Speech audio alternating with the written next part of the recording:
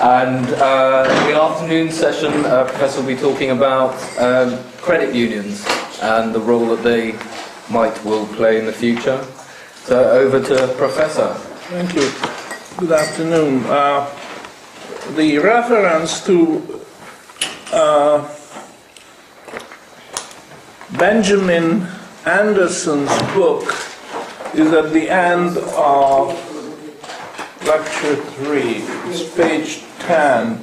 The title of his book, Economics and the Public Welfare, A Financial History of the United States from 1914 to 1946. And that's where the quotation on the tyranny of gold is taken. And it's a book I very heartily recommend to all of you. It's still in print, can be ordered. And a book which is well to preserve and have on hand. There are a lot of prophetic things in it. I consider Benjamin Anderson as one of the great American monetary scientists, died in 1948. I think this book was published posthumously. He died, and next the manuscript was ready, and they published it after his death. Now, the title of my third lecture, Credit Unions, needs to be explained. What it means is a propaganda line against banks. If you ever recover from the great crisis we are running headlong into, and you have to have banks after that, please don't call them banks, because the name a bank has been so thoroughly discredited that it will not be able to do business if you call them a bank. So you just have to find a new word for it. And I looked around and I thought, well, maybe credit union is an acceptable alternative. But that's all it is. It's just another name, because the name bank has been so badly discredited. And you might as well realize at this point that all the banks in the world today are insolvent. They are bankrupt. They are just maintained, just like the Japanese banks. They are completely insolvent and bankrupt. They can keep open the doors by the grace of the government, forcing people to use their instruments. They are just finished. It's just not the word is zombies, walking corpses. That's what they are. Now, that's Japan, because deflation started first in Japan in the 1990s. But the banks in the United States are only a few steps behind. And the same is true for banks anywhere.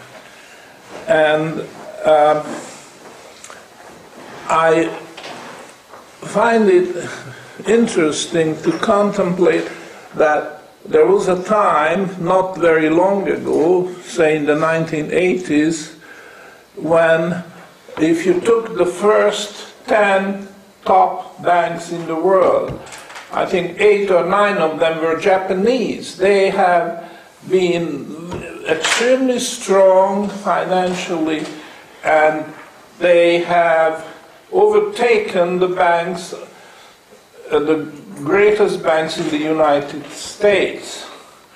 But their glory didn't last long, because the Japanese government, which you might recall, was just as well off as the Chinese are today as far as their foreign exchange reserves were concerned. Japan had the greatest amount of the largest foreign exchange reserve, which was basically American Treasury paper. And then they fell on hard times, and they wanted to use their reserves. Reserves are just for that purpose. If you fall on hard times, then you just have to reach for your reserves, and this will tie you over the difficulties. But the Japanese found out that they are not able to use these treasury bonds and bills and what have you in their foreign exchange reserves, because if they tried to sell them, it would have made the market collapse. So they found themselves trapped. And then, of course, the American money doctors came to the rescue, and they explained to the Japanese, look, your credit is very good, you know, and you can issue your own debt. So why don't you borrow and follow our examples? Because we are doing so well simply because we are using our credit. That's what credit is for, use it. And forget about your reserves, you see. So, in other words, the Japanese were pushed into a situation that they had to start borrowing. And of course, this is contagious. This is like addiction, drug addiction. Once they started it, they just had to continue. And by now, they are worse off than any other country, I think, as far as the Japanese government's debt is concerned. It would take 2 years of GDP to repay that debt. Now, that's worse than the United States, which would take 1 year and a quarter or something like that to repay. This is amazing that a country can be ruined in such a short space of time. And also the other thing is, which the American money doctors did to Japan, is that they forced the Japanese government to continuously revalue the Japanese yen upwards. That means, I recall the time when I think $1 fetched 320 Japanese yens. That was in the 1970s. I remember very well. And then the Americans said, that's not a fair exchange rate. You are taking advantage of us and the rest of the world because you flooded the world with your cheap products and didn't allow us to compete with our products on the Japanese market. You just have to jack up the value of the yen. And being an occupied country under military occupation, what can the poor Japanese do? They do as they did as they were told, and they revalued and revalued and revalued the Japanese yen until $1 was the equivalent something like 80 yens. So that's 4 times. Fantastic, you know. Now, this is poison, I tell you why. Because the Japanese carry their books, the companies, municipal governments, and so on, in Japan. Not in dollars, but in yens.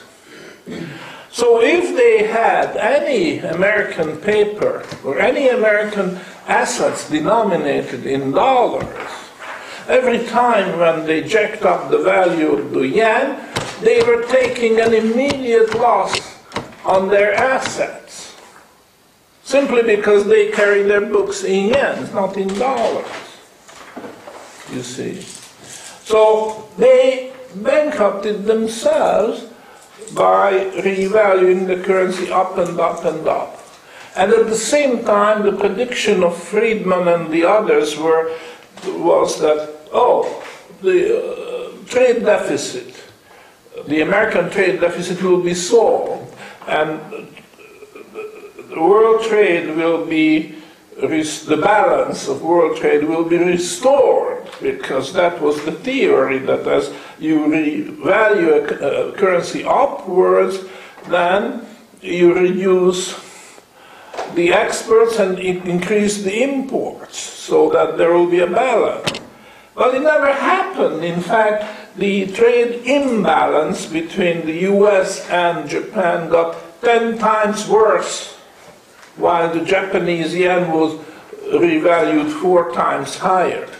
It's a completely foolish theory, and nobody ever sat down and said, we have to get to the bottom of that. I mean, how come that we all pay lip service to Friedman's theory of floating exchange rates, and it never works? It didn't work in the case of Japanese and American trade. It didn't work in the case of German and American trade, and many other instances. It never worked. It never ever works.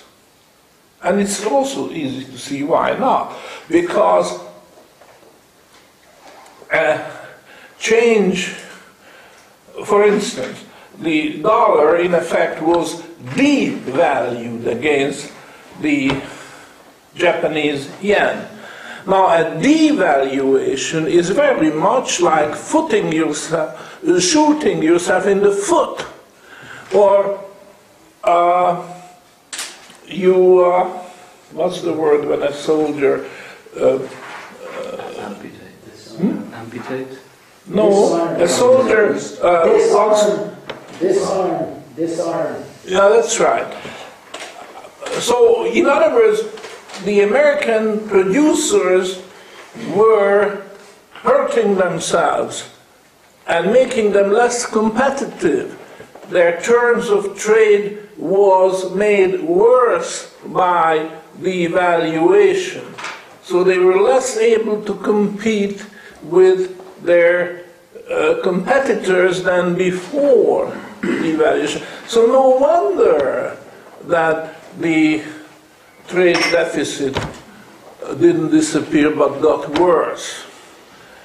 And while all the economists were crying that let's do more of it, let's devalue more, nobody said that perhaps stable exchange rates would solve the problem if floating exchange rates did not. So that's what's missing. But nobody suggested that.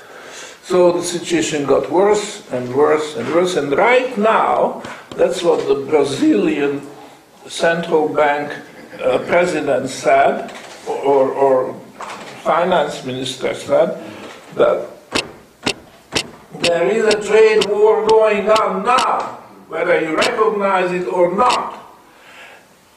And we have a situation where we have a competitive devaluation of all the currencies downwards. It's not floating, it's sinking downwards. And the ultimate end will be wiping out the value of all the so-called floating currencies. And I must agree, that's exactly where we are. So this was just an introduction to explain why the banks are doing so badly, and the writing is on the wall. They'll be wiped out and swept away, go into the garbage heap of history together with currencies.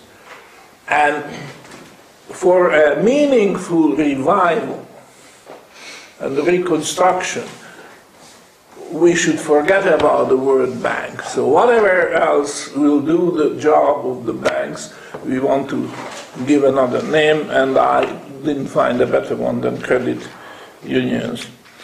Now here is a quotation from Daniel Webster, the American, how shall I call him? He also wrote a dictionary, but there are other things he did. Anyhow, he was obviously a great man, and that's what he said.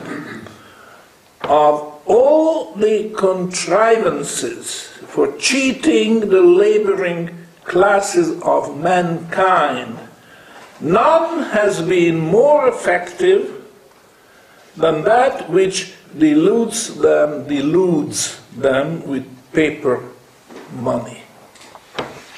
So I think this sums up the situation perfectly. And it's the laboring class which gets hurt most. Of course, big chunks of wealth are destroyed, owned by very wealthy people. But they will survive, they can take care of themselves, they are diversified enough that they will never have to starve, but the laboring classes are in a much worse shape. Now, I talk about the invisible vacuum cleaner, and this is a mental experiment, or call it a fable, which I invented, but I thought it was useful, and perhaps you will enjoy listening to that. What is the invisible vacuum cleaner? Suppose, for the sake of argument, this is a legend now, that General Motors of the United States has come into the possession of a fantastic invention, an invisible vacuum cleaner, which is capable, just when you go through an airport security, there is this little frame, and you walk through and it shows if you have a hidden gun. Now, the same way, the workers of General Motors at the end of the working day will have to go through such a detector.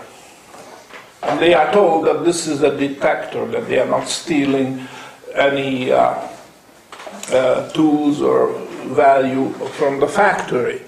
But in fact, it's not a detector, it's an invisible vacuum cleaner, which changes the value of their paychecks. They got their paychecks, pay envelope, and for every dollar of increase which their unions got in wage negotiations becomes $1. So their salary, in fact, is cut into half. And the invisible vacuum cleaner pulls this value out of their pocket without their noticing it. And the result is that the management of General Motors is quite happy to give all the demand, give in to all the wage demands of the union, because they know that they just adjust the invisible vacuum cleaner and they get it back the moment the workers leave the premises through this invisible vacuum cleaner. So it's embezzlement, but since it's invisible, well, it can go on, and everybody is happy. The workers are not unhappy because they get hefty and fat wage increases, so they are happy. They are unaware that it's taken out of their pocket. And in any case, the next collective bargaining round is coming, and then they will get more and more and more. Now, this parable, of course, is far too fanciful to approximate the truth. General Motors would find itself in the center of a devastating legal challenge and public relation fiasco if and when the theft eventually came to light. And it would, sooner or later. I mean, you can fool a lot of people a lot of the time, but you cannot fool all the people all of the time, as according to Lincoln.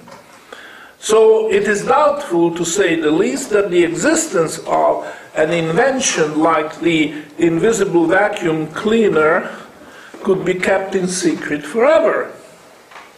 Another problem with the scheme is the tacit assumption that the workers and the unions is a bunch of illiterate boors or idiots unfamiliar with the 4 rules of arithmetic.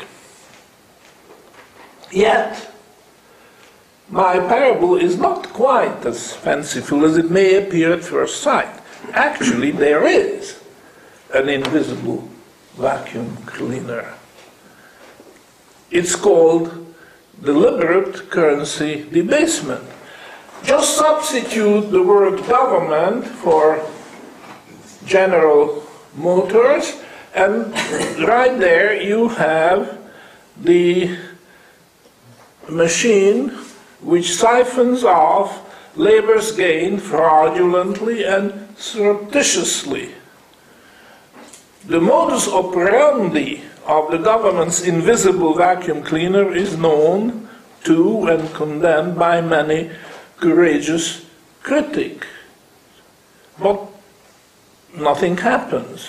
The media ignores the criticism. The public's wrath is not raised. Some monetary experts are blackmailed, and some economists are bribed with fat government contracts and grants. And to add insult to injury, the funds used for bribing and blackmail have come out of the loot. So in other words, the workers and everybody else are looted, and part of that money which was looted goes to pay off financial writers, journalists, university professors, economists, and so on, to hide the truth. So it's not become publicly known. The chorus of servile economists suppresses the voice of the critics. To the former deliberate currency debasement, which they prefer to call inflation, as if it was a God-given curse, like inclement weather or earthquake or something is not in your power to control. But it's not man-made. I mean, according to the government, it's not man-made. It's a natural phenomenon. It's a minor irritant, which you can take care of by adjustments here and there. Adjustment in wages, adjustment in social security checks, and so on. The invisible the invisible vacuum cleaner can only be operated by the government, which is free to bend the legal system to its advantage. It can even violate the Constitution with impunity at pleasure. So, I just wanted to give this parable to you to consider for whatever it is worth. and see in a different light of what is going on.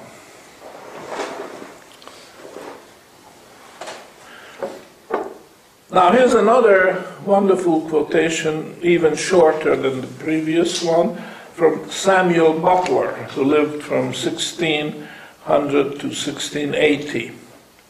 It says, "Doubtless the pleasure is as great of being cheated as to cheat."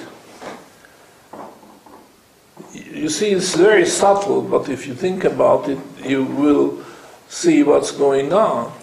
How can this scheme survive for so long? Because it has been going on for the better part of the 20th century. How can it go on? Because the pleasure of being cheated is there, and it's just as great as to cheat. You see, there are all kinds of ways to sugarcoat the bitter truth. One is, as I just mentioned, to put inflation in a favorable light. It's a trade-off between unemployment and stable currency. Sure, we don't want unemployment, everybody agrees. So we have to pay for reducing unemployment. Unemployment is a curse given by nature. It's not man-made, the government says, any more than inflation. It's not government-made. It's a natural state of affairs. It's there. We have to accept it. The sun rises on the east and sets in the west. You can't change it. You can't switch it around. So the same way, inflation is there, like floods and other unpleasant things. And the government is coming to rescue because it will make its effect more bearable. And there it is. People like this explanation. People say, thanks to government, we are not starving. Thank the government for not having more unemployment. Thank the government for not having a greater inflation. Forgetting that with stabilizing the foreign exchange rates, would stabilize interest rates, and with a stable interest rate,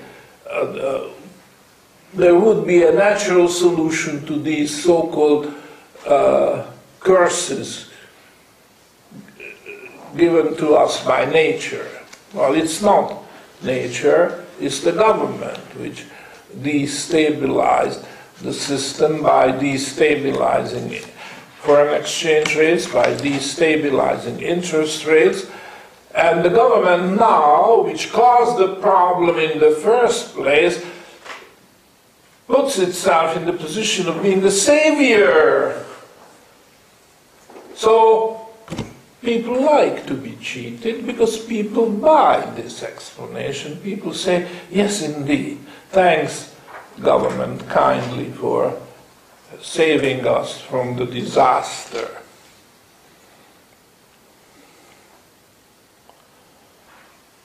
So this is the pleasure of being cheated. Former President Clinton declared from the White House that the dollar's strength, that was 1998 or something thereabouts, that Clinton declared that the strength of the dollar was due to the impeccable record of the US to pay its obligation meticulously. He claimed that there has never been a case of the United States defaulting on its bonds in the entire history of the Republic. This, of course, is an outright lie. Financial annals record at least 2 cases of American default. The first under a Democratic president, and the second under a Republican president. After the Roosevelt administration devalued the dollar by about 56% in 1933, in raising the gold price from $20 to something a little over $20 was the official gold price before 1933, and it was raised to 35. The bondholders were paid in the diluted dollars, so they were effectively cheated, and this was default. And the Supreme Court of the United States, only 2 years later, in 1935, reviewed the case because the bondholders were appealing, and the case was, of course, decided in favor of the government at the first level, second level. Ultimately, it got to the Supreme Court, and 1935 was the year when the Supreme Court of the United States handed down its judgment. And you may not know that, but it's true, and you can check it yourself. The United States Supreme Court decided that it was unconstitutional for the government of the United States to break its obligation unilaterally. It was unconstitutional. The Constitution of the United States never gave that power to the government, federal government, to do this. Because in every instance property was taken away from a citizen, it had to be done through due processes, which meant that you cannot do it to the whole society at the same time. You have to go to one citizen, take the property away, and the next one separately, and so on. But you cannot do it wholesale. That's to say that we devalue the dollar and pay the bondholders 60 cents on the dollar. You cannot, the government cannot do that. It was not allowed by the United States Constitution. So think what happened. I mean, the United States government lost the case. Supreme Court, there's no more appeal. You can't appeal to God on that issue. So the government has to make restitution to the victims of this policy. Well, to make the long story short, what happened was that the government set a very tight deadline for claiming restitution, which did not allow people, or even governments, foreign governments, to claim remedy. And when the deadline passed, the government said, too bad, you missed the deadline, you should have been more alert. And the fact that the media didn't report that decision of the Supreme Court, and academia didn't explain what it meant and what right it gave to the injured parties, nobody asked any questions. The pleasure of being cheated is just the same as the pleasure to cheat. Now, 35 years after this default, a very disgraceful chapter in the history of the United States, this Roosevelt thing. Then, in 1971, 35 years later, the Nixon administration defaulted on the gold obligation of the United States held by foreign governments. By that time, gold ownership became illegal in the United States. Nobody could legally own gold. But foreign governments and even foreign citizens could own it. And in effect, foreigners could take paper dollars to their own bank in a foreign country, exchange it for gold. Because then, when it became property of the government could go to the treasury and get the gold. So you could call it a loophole, but in fact that existed for quite a long time, and many American citizens took advantage of that, and they set up accounts in foreign countries, and if they wanted gold, they could buy it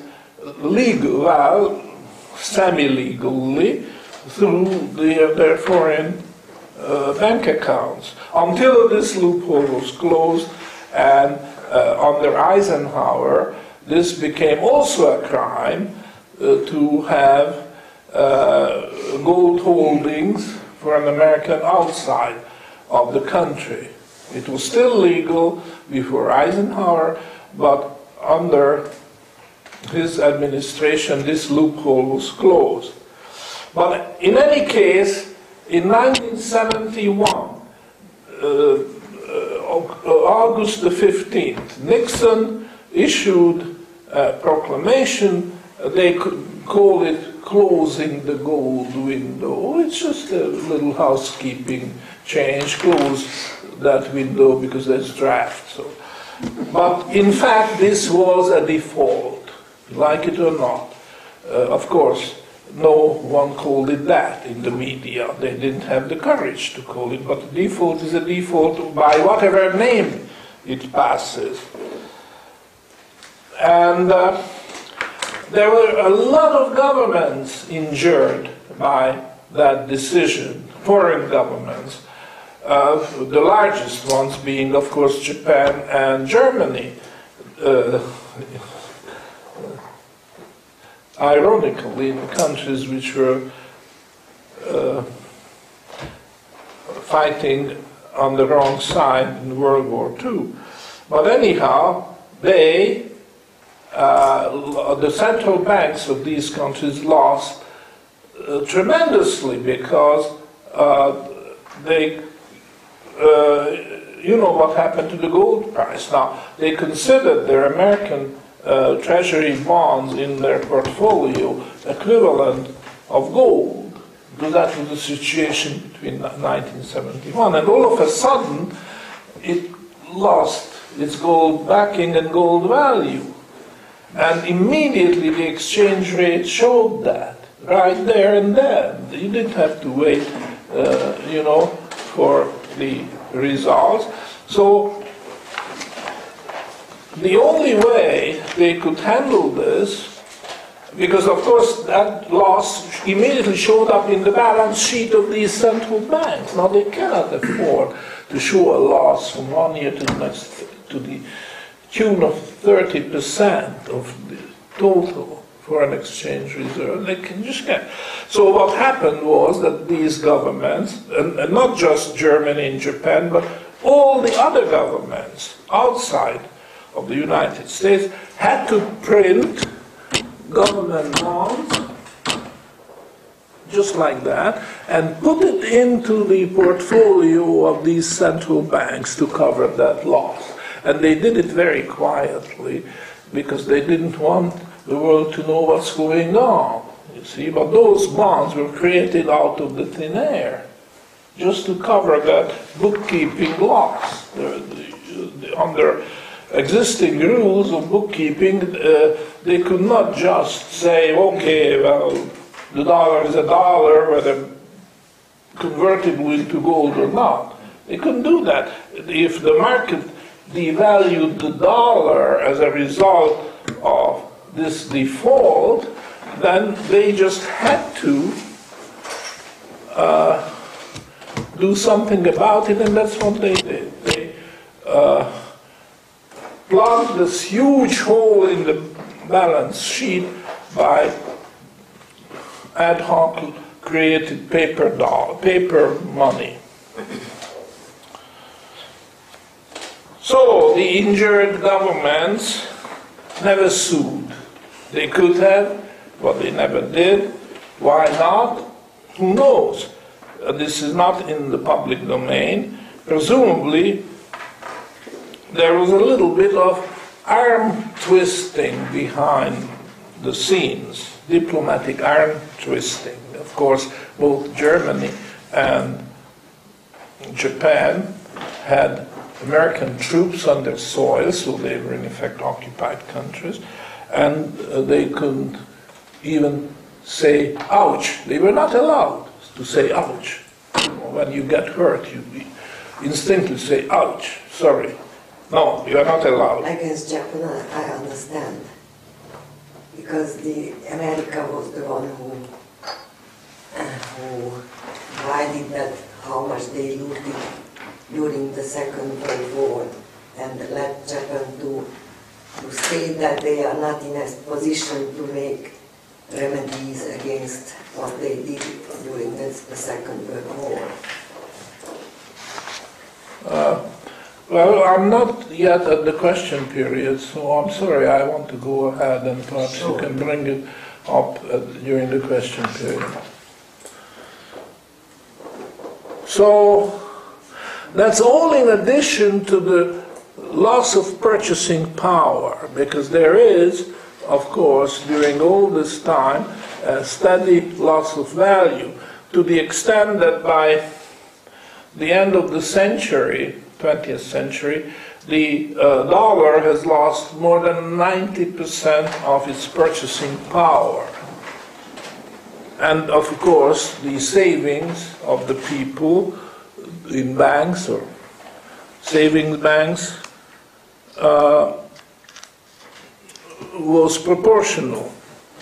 So when the dishonored dollar in 1971 went to a deep discount in terms of foreign currencies, I remember the time when for $1 I could get 4 Deutschmarks. I was traveling in Europe first after getting out of Hungary, and I had a little bit of money saved, and then I came back to Europe and traveled, because I was never allowed to travel under the communist system. And I exchanged my dollars, and I got 4 Deutschmarks and about 4 Swiss francs, and I felt like a king. It was very good. My dollar went much, much farther in Europe than it did in Canada or in the United States. And that was, of course, all gone after 1971. And I remember very well, because my children were, I already had 3, and some of them went to school, and I decided to send them to a good school, and I found good schools in Britain. And these were boarding schools, so I sent my eldest son to that boarding school. As it happened, it was Old Windsor, near the Queen's Windsor Castle. And I felt good about it, because I could afford to send my son out of my income as a professor, my salary, not only to pay the tuition and all kinds of uniform and this and that. There you had to have a dowry to send your child to a boarding school in Britain at that time. And on the top of that, I had to pay their transportation from Canada. But with all this, I could manage. And my son was in second grade when this happened in 1971. And that was the end of it. I could no longer send him back, because the Canadian dollar went down together with the US dollar. I mean, Canada couldn't afford to defy the laws of gravitation caused by the American default. And not only I suffered in my living standard, but my son also suffered because I had to pull him out of school and bring him back to Canada. And so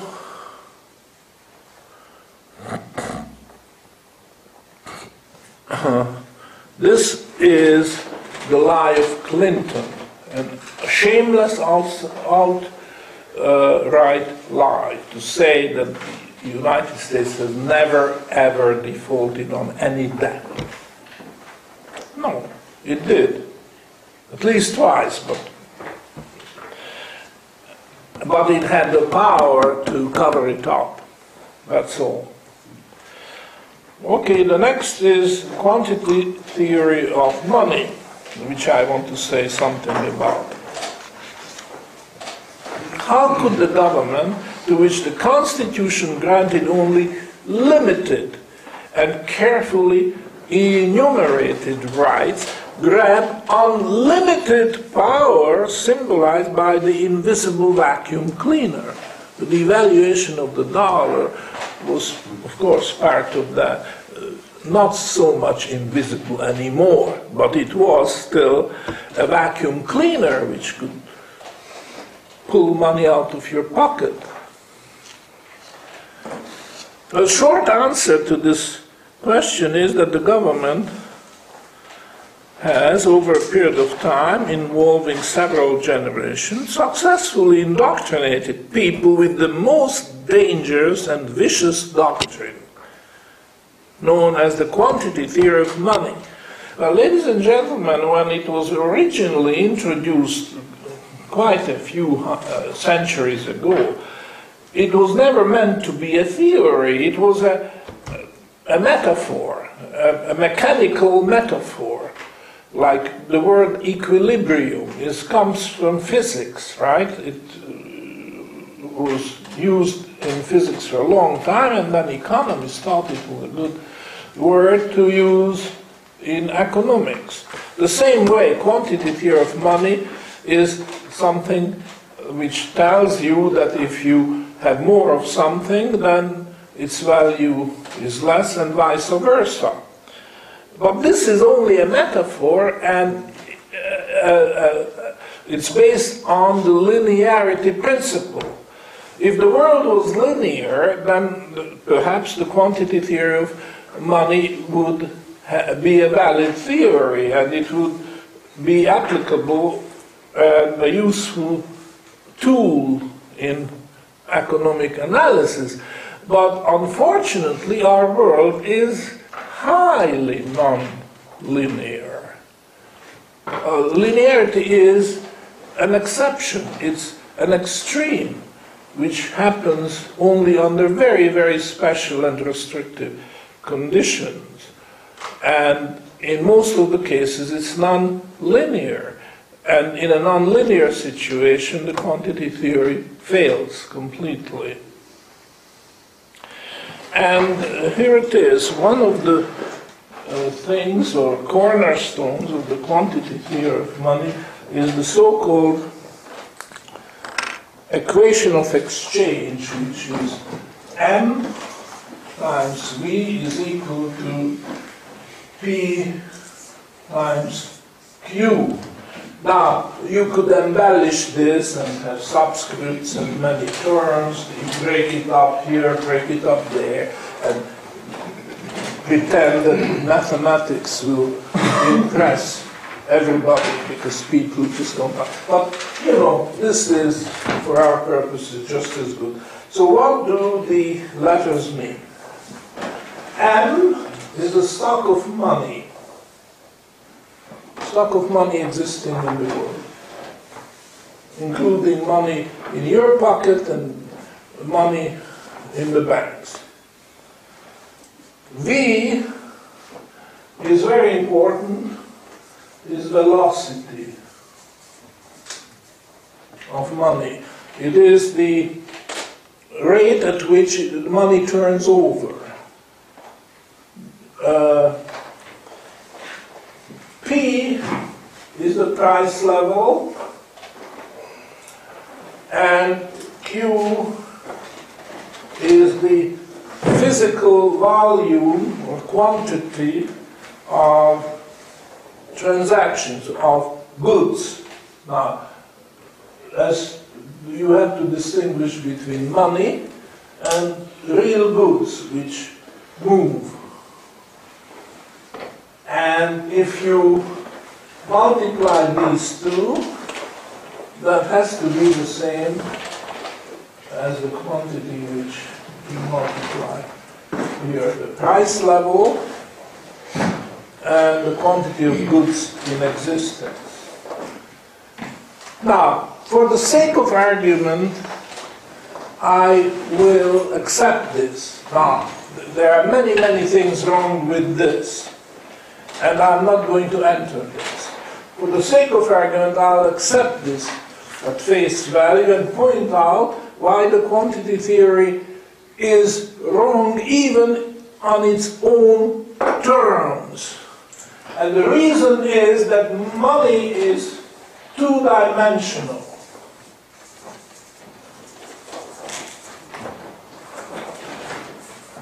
The one dimension is n, sure, quantity, but it has another dimension, and that's velocity.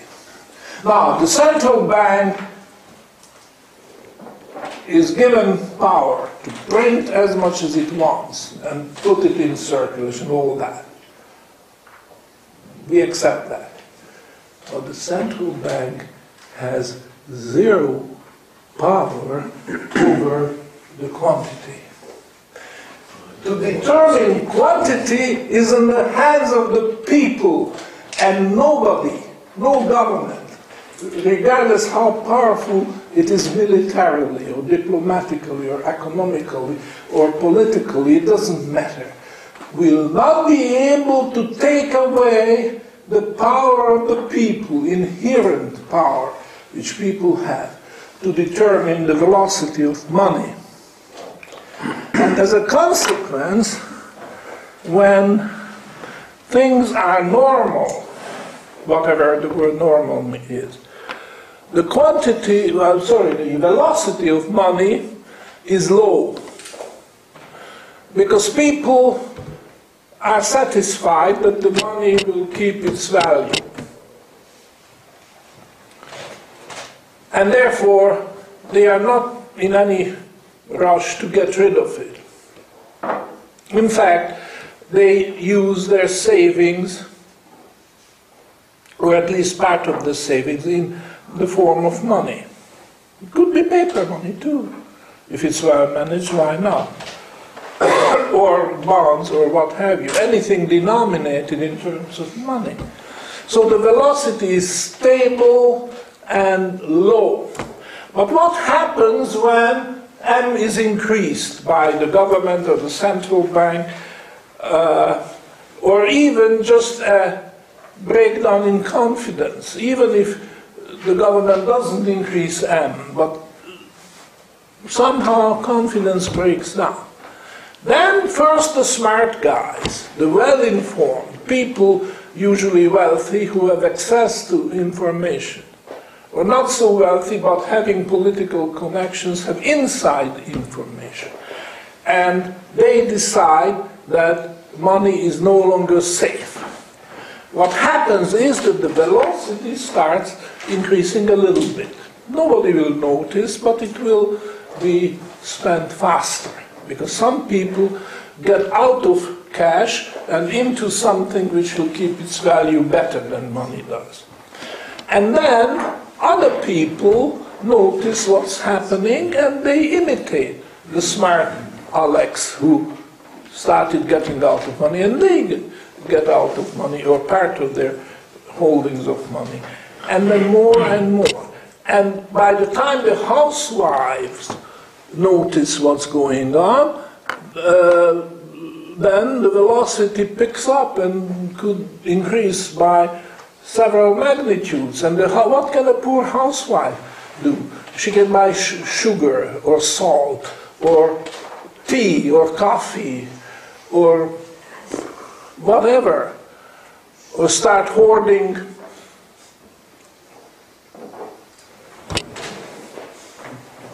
maybe silver or gold. And all these things will increase the velocity, even if M is kept stable. But of course the government will see to it that M is not stable, M is also increased. Because if money is losing value and M is not increased, then the economy will be tight. And it's the government's sacred duty to see to it that deflation won't happen, so they resort to inflation. So this is what's happening. Money is two-dimensional, and for that reason the quantity theory fails even on its own terms. I don't accept this equation of exchange. There are lots of things wrong with it. But even if I do accept it, then I can show that the quantity of theory is invalid. At best, it's a metaphor, a mechanical metaphor. Now, I have to tie up the loose ends. There's a lot more I could say about this.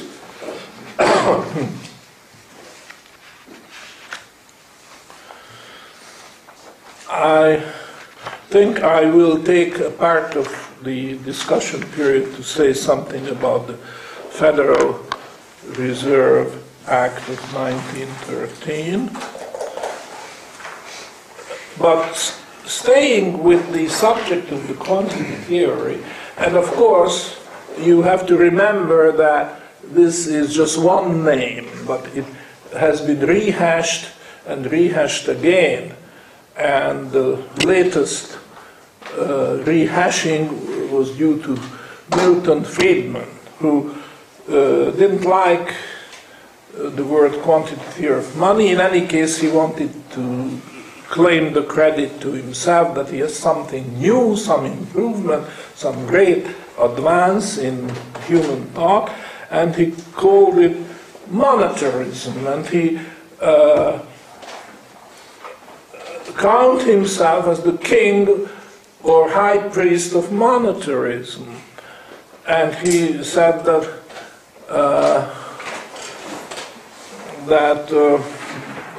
what did he say?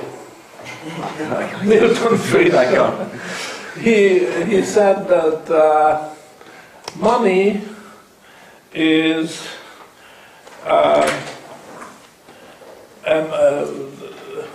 that change in prices is always and everywhere monetary phenomenon. It has nothing to do with interest or any other thing. You just have to watch the quantity and have to make sure that the quantity is increased, but at a controlled rate. And he hit on a magic number. He said it has to be 3%. Didn't offer any explanation why it's not 2.5 and why not 3.5. He said 3% sounds good. And if the government increases the money supply, first of all, the government has to increase, but must not increase by any less or any more, but 3%, because that's what the high priest of monetarism says. If a government does that, then there will be no price increases. And the world will be just as good as ever. So it's a ersatz gold standard, as long as the government keeps Ersatz, the German name for make-believe or poor substitute. So you have, he didn't say it was a poor substitute, he said it was a better substitute than the original, the genuine gold standard. And he went on to say more. And I'm referring to my caption, human action or horse action. Of course, you may know that Human Action is the title of a very famous book and a very valid book written by Ludwig von Mises, one of the greatest economists of the 20th century. And he has a rather thick volume, almost 1,000 pages, and gave the title Human Action to it. He could have given the title Principle of Economics, but he thought Human Action was a good title because it's philosophy. Namely, there is the principle of causality in nature, but there's also principle of Teleology? Teleology, intent. Yeah, that's right. Did everybody get that word? Teleology. Not theology. No. Teleology.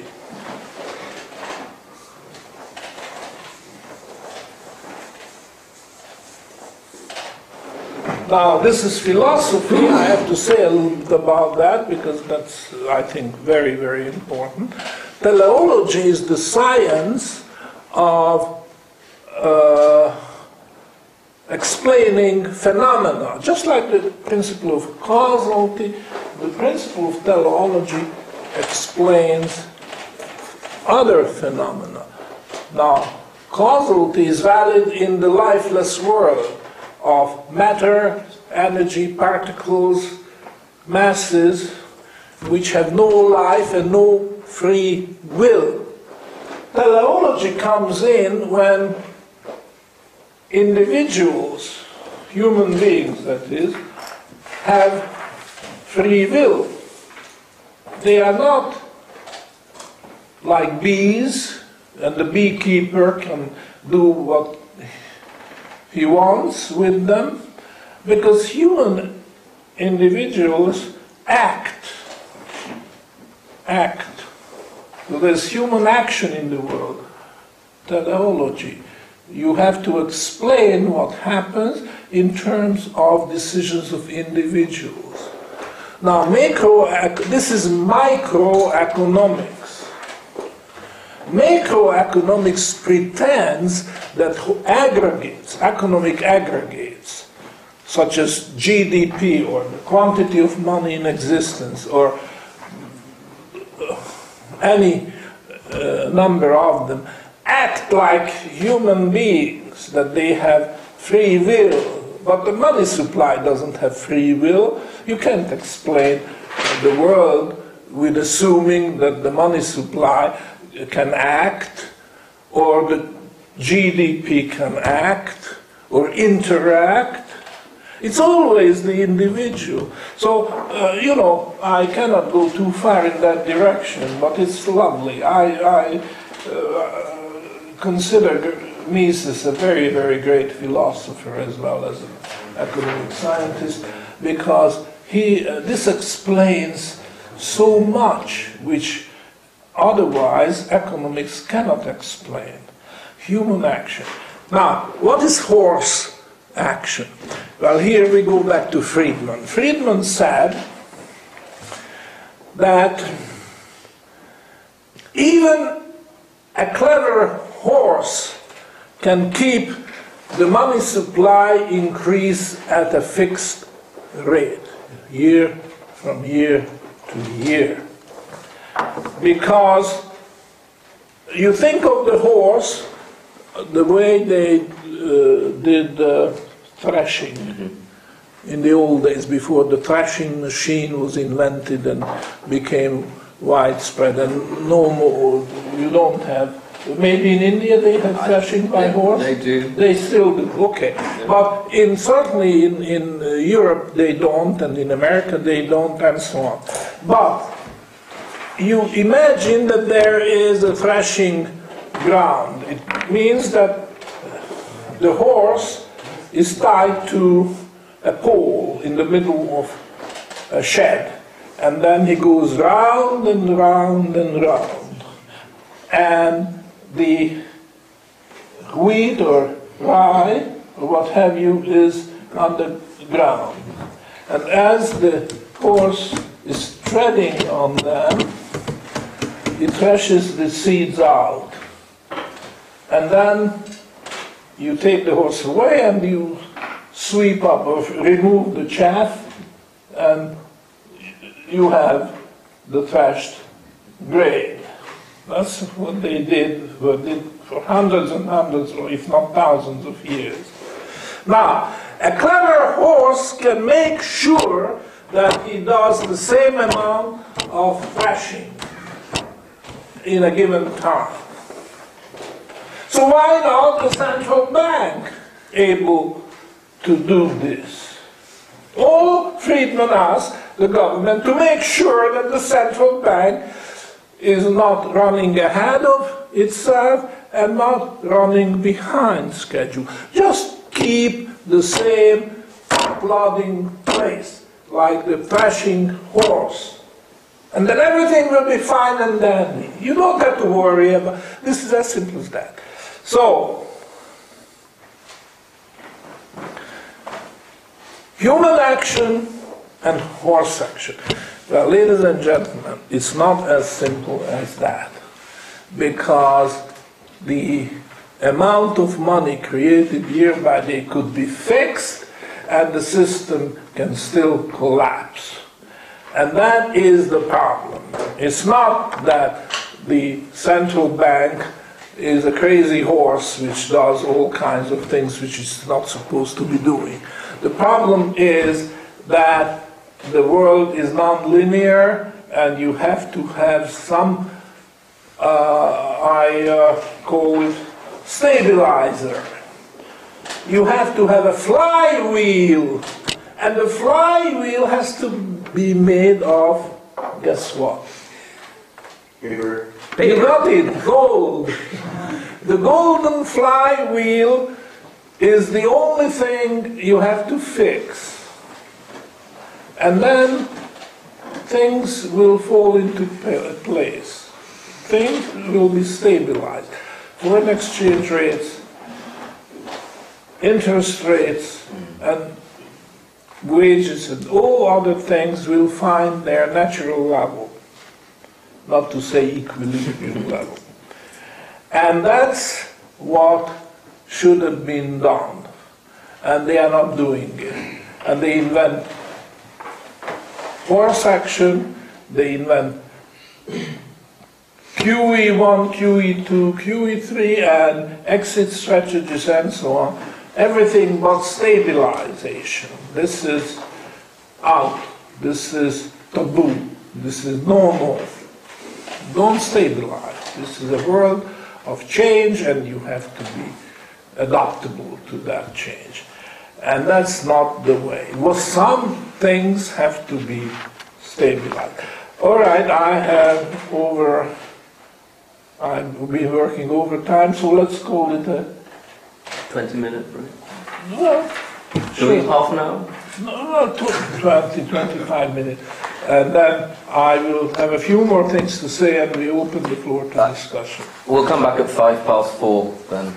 Oh, yeah.